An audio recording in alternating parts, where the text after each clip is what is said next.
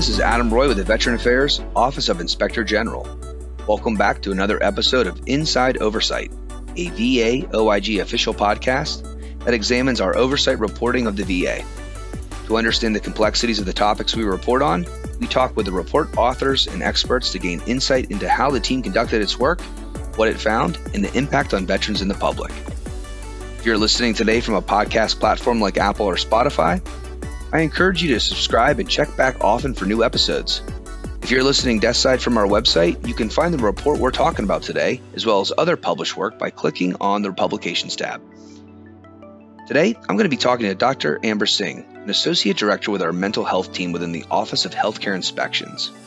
We're going to be talking about a report the OIG published back in September of 2022 on the Veterans Health Administration's Intimate Partner Violence Assistance Program, specifically the implementation of this program at VA, medical facilities, and related compliance barriers.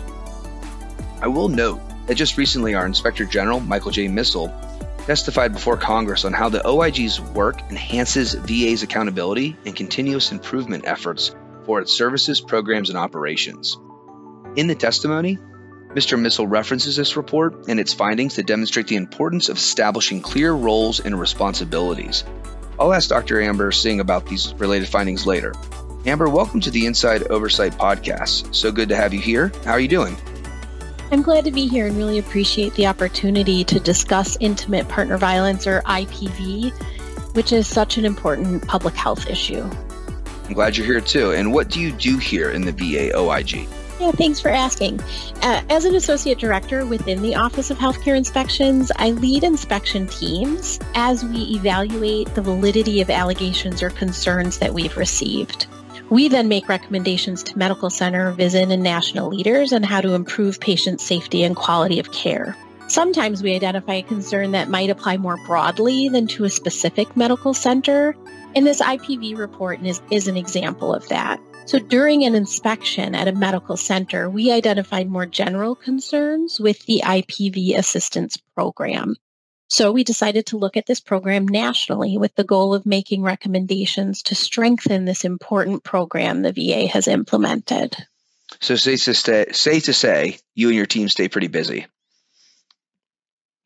And before we get started, I do want to emphasize to our listeners that we will use the acronym IPV in lieu of intimate partner violence throughout today's interview for brevity purposes. I'll also add that we'll be discussing violent behaviors, so be mindful of who else is listening today. If you are in danger or know someone who is, I encourage you to use the following resources available to you. Contact the National Domestic Violence Hotline at 1-800-799-7233, text START to 88788, or chat live at thehotline.org. You may also contact the Veterans Crisis Line by calling 988, selecting 1, texting 838-255, or visiting veteranscrisisline.net to receive confidential support now. Dr. Singh, I'll start by saying when this report was suggested as a topic for the Inside Oversight podcast, the phrase intimate partner violence was a bit unfamiliar. What is IPV, and is this a relatively new area of focus? Sure. IPV is abuse or aggression in the context of a romantic relationship. It can include physically or sexually violent behavior by a current or a former intimate partner, as well as psychological aggression or coercive acts and stalking. The CDC first started collecting data on the incidence and prevalence of IPV back in 1995 and 1996. And in 2012, VHA convened a task force to address the lack of a national policy related to IPV, which then led to the development of VHA IPV policy. It's also notable that IPV can range in severity and frequency. It can happen in both heterosexual and same-sex relationships, and it doesn't require sexual intimacy or cohabitation in the relationship. IPV affects all demographics across genders, sexual orientation, age, ethnic identity, and socioeconomic factors. And what are the consequences of intimate partner violence? The consequences of IPV can be quite serious and range from physical injury to negative psychological and health problems. For example, individuals who experience IPV are more likely to suffer from anxiety, depression, post-traumatic stress disorder, and self-harm behaviors, and may also experience increased rates of heart disease, digestive conditions, and other chronic diseases. It's also really important to recognize that individuals who experience IPV are more likely to engage in risky health behaviors, things like smoking, heavy alcohol use, and decreased preventative health care. So the impact of IPV can be both overt and subtle, and can be apparent during both times of violence and long after the violence has ended. Okay, so you mentioned VHA's IPV policy, or Directive 1198, published in January 2019. Now, the policy considered a medical facility out of compliance if a designated coordinator or the implementation of the full scope of services was not in place as of January 2019. How long has VHA had this program operational? That's a great question. While the program policy was established in 2019, the IPV Assistance Program, or IPVAP, was first launched in 2014. At the time, although they didn't have a designated IPV coordinator role, several medical centers identified a need and began developing IPV-related services, and VHA appointed the National IPVAP Manager.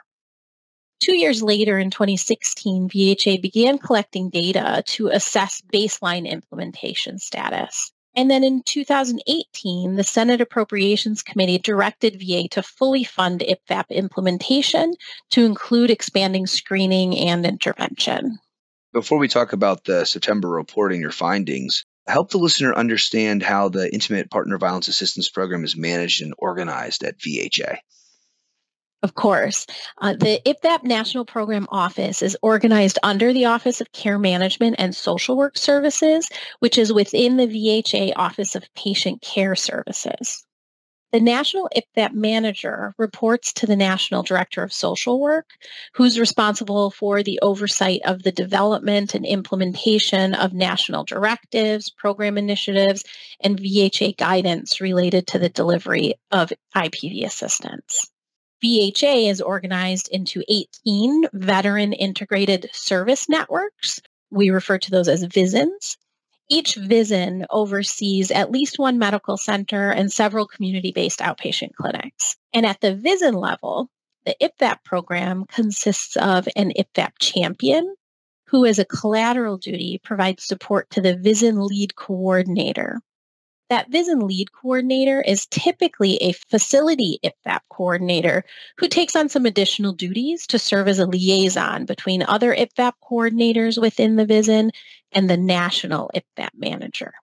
VHA requires that each facility have a designated IPVAP coordinator who serves as the medical center's subject matter expert, point of contact, and consultant for IPV-related issues, and are also responsible for education and training, IPV screening, coordination of services, intervention, and program evaluation.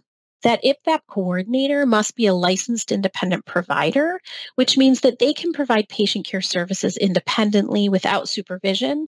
And those independent providers can be social workers, psychologists, professional mental health counselors, advanced practice nurses, or physicians.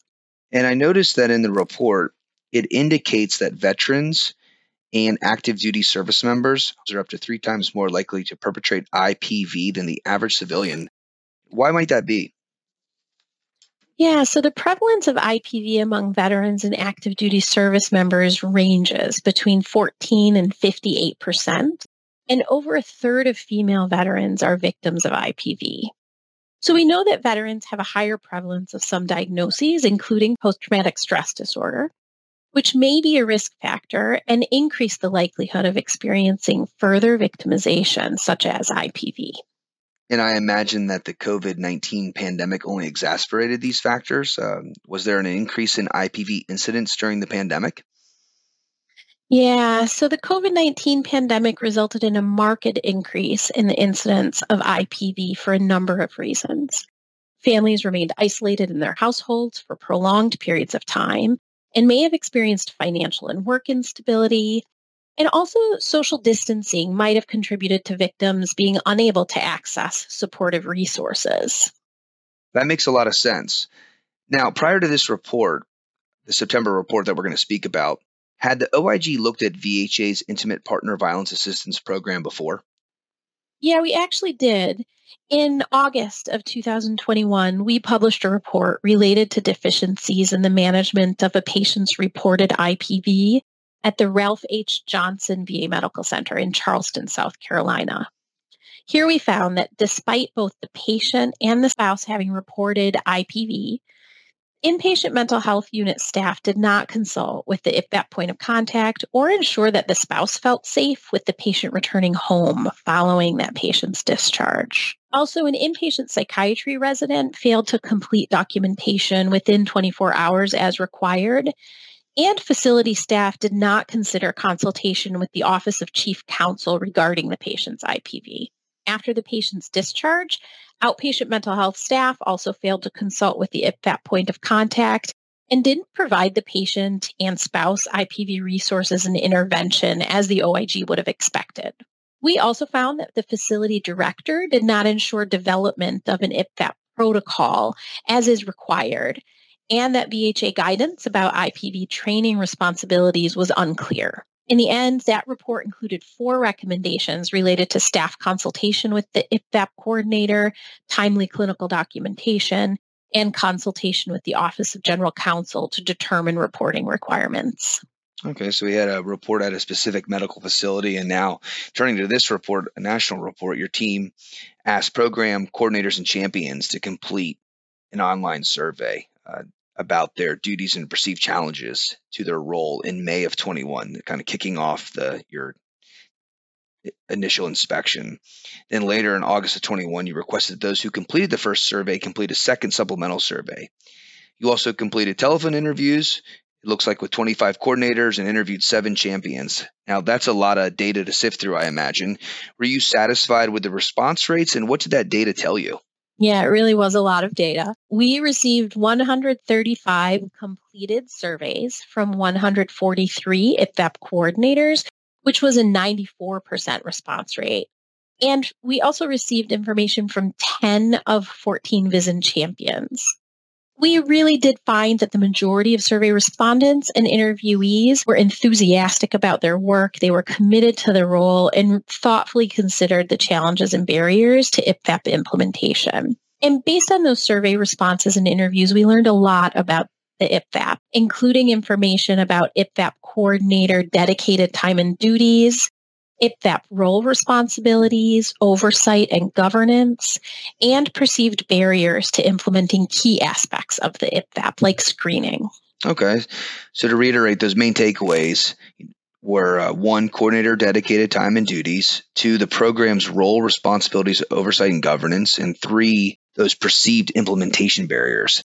Let's start with the coordinator role. I understand that VHA allows the program coordinator role to be assigned as a collateral duty with consideration of the size and complexity of the medical center, although VHA also recognizes that it is optimal for a medical center to have a dedicated coordinator. What did you learn about coordinators' dedicated time and duties? Sure. VHA does require that IPVAP coordinators have adequate protected time to fulfill the role responsibilities.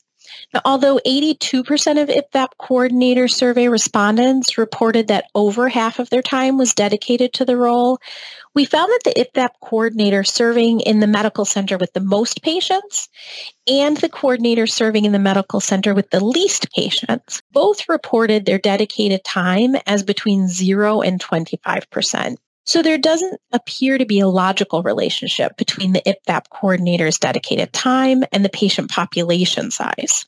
Additionally, IPVAP coordinators reported having a number of administrative duties, including staff consultation, patient education and outreach, standard operating procedure development, and consultant records management. Despite those administrative duties, nearly 90% of survey respondents reported not having administrative assistance, and 80% indicated that that assistance in managing a variety of clerical tasks would be helpful. Now, kind of turning to the VISN champion and lead coordinators. During your interview, what did your team discover about their roles in relation to this program? Well, we interviewed 7 VISN champions who described their role as providing oversight for multiple programs, including IPVAP, and also homeless services, mental health, and other special populations such as women's health and post 9/11 case management. They also described the role as providing support to the VISN lead coordinators who are more involved in the day-to-day operations of IPVAP. In interviews, the VISN champions suggested that clearer expectations of the VISN champion and the VISN lead coordinator roles would be helpful. Additionally, the executive director of the Office of Care Management and Social Work Services told us that the medical center directors are responsible to adhere to the IPVAP directive. However, the National IPVAP Program Manager noted that the National Program Office establishes policy, but does not have the authority to ensure compliance. Further, while the National Program Office can provide support for IPVAP implementation, rescinding funding is their only recourse if a medical center is not compliant with implementation in accordance to the directive. Now, in addition to compliance and oversight authority, your review looked at program evaluation too, specifically those performance metrics that help VHA leaders, healthcare professionals, and even veterans know if the program is working as designed. What were your team's main findings? The IPVAP coordinator is responsible for program evaluation. However, we found that VHA did not establish standardized program evaluation methods or standardized measures. The National IPVAP Program Manager told us that performance metrics have not been prescribed and are monitored informally through IPVAP coordinator reports. And at the time of our review, we were told that national templates and a dashboard were being developed to ensure standardized data collection.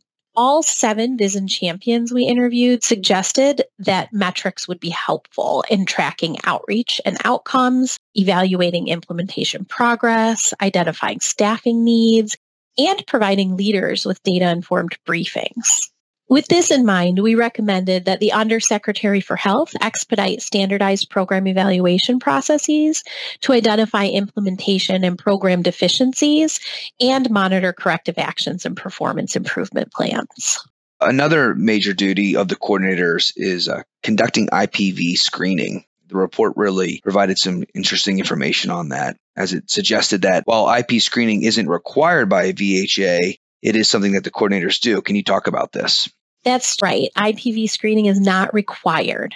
However, VHA encourages providers to integrate IPV screening into routine workflow and holds leaders at the medical center and VISN levels responsible to determine the frequency of screening. We found that 86% of respondents reported that routine IPV screening had been implemented. And among those who reported routinely screening, a third reported only screening women. Okay, so you've got almost 15% of the coordinators reported not having implemented routine screening. And of those, 2/3 who did routinely report screening did not screen both men and women. What barriers were preventing, more routine screening at these medical facilities? That is really a great question. 15 of the 25 IPVAP coordinators we interviewed described screening as one of the most challenging aspects of IPVAP implementation. And they explained to us that screening being optional and lack of staff buy-in due to other priorities in clinical care were barriers to routine screening. Some IPVAP coordinators suggested that mandatory IPV screening should be considered. And ultimately, the report made 7 recommendations. Today, we're more than 6 months down the road. So to date, what's the status of these recommendations? Do all remain open? And if so, what actions has VHA taken or is taken to work towards closing them? All 7 recommendations remain open today, and VHA has proposed action plans with anticipated implementation later this year. Good to hear. Good to hear. Well, Amber, thank you so much for joining me today. Is there anything you want to add before we close this out? Thank you as well. I really do appreciate the opportunity to talk about this report today. It is such an important topic. And I'll just reiterate that if you're experiencing or know someone who's experiencing intimate partner violence, please reach out and contact those resources available to you. The VA has partnered with the National Domestic Violence Hotline to enhance IPV services to veterans and their families, and it is available 24/7 at 1-800-799-SAFE or 1-800-799-7233. Really great points, Dr. Singh. Again, Amber, thanks for being here. Listeners, you can find this report titled Intimate Partner Violence Assistance Program Implementation Status and Barriers to Compliance on our website. And if you like what you heard today, check out our latest episodes of Inside Oversight and Veteran Oversight Now, both podcasts of the VAOIG. Find all podcasts on major directories such as Apple, Spotify, or Google, as well as our YouTube channel at Vet Affairs OIG. Thank you for listening. This has been an official podcast of the VA Office of Inspector General. Inside Oversight is produced by the Office of Communications and Public Affairs and is available at va.gov/OIG. Please subscribe and tune in monthly to hear how our work is helping to improve the lives of veterans. Visit the website to learn more about how the VA OIG conducts meaningful independent oversight. Report potential crimes related to VA, waste or mismanagement, potential violations of laws, rules, or regulations, or risks to patients, employees, or property to the OIG online or call the hotline at 1-800-488-8244. If you are a veteran in crisis or concerned about one, call the Veterans Crisis Line at 1-800-273-8255. Press 1 and speak with a qualified responder now.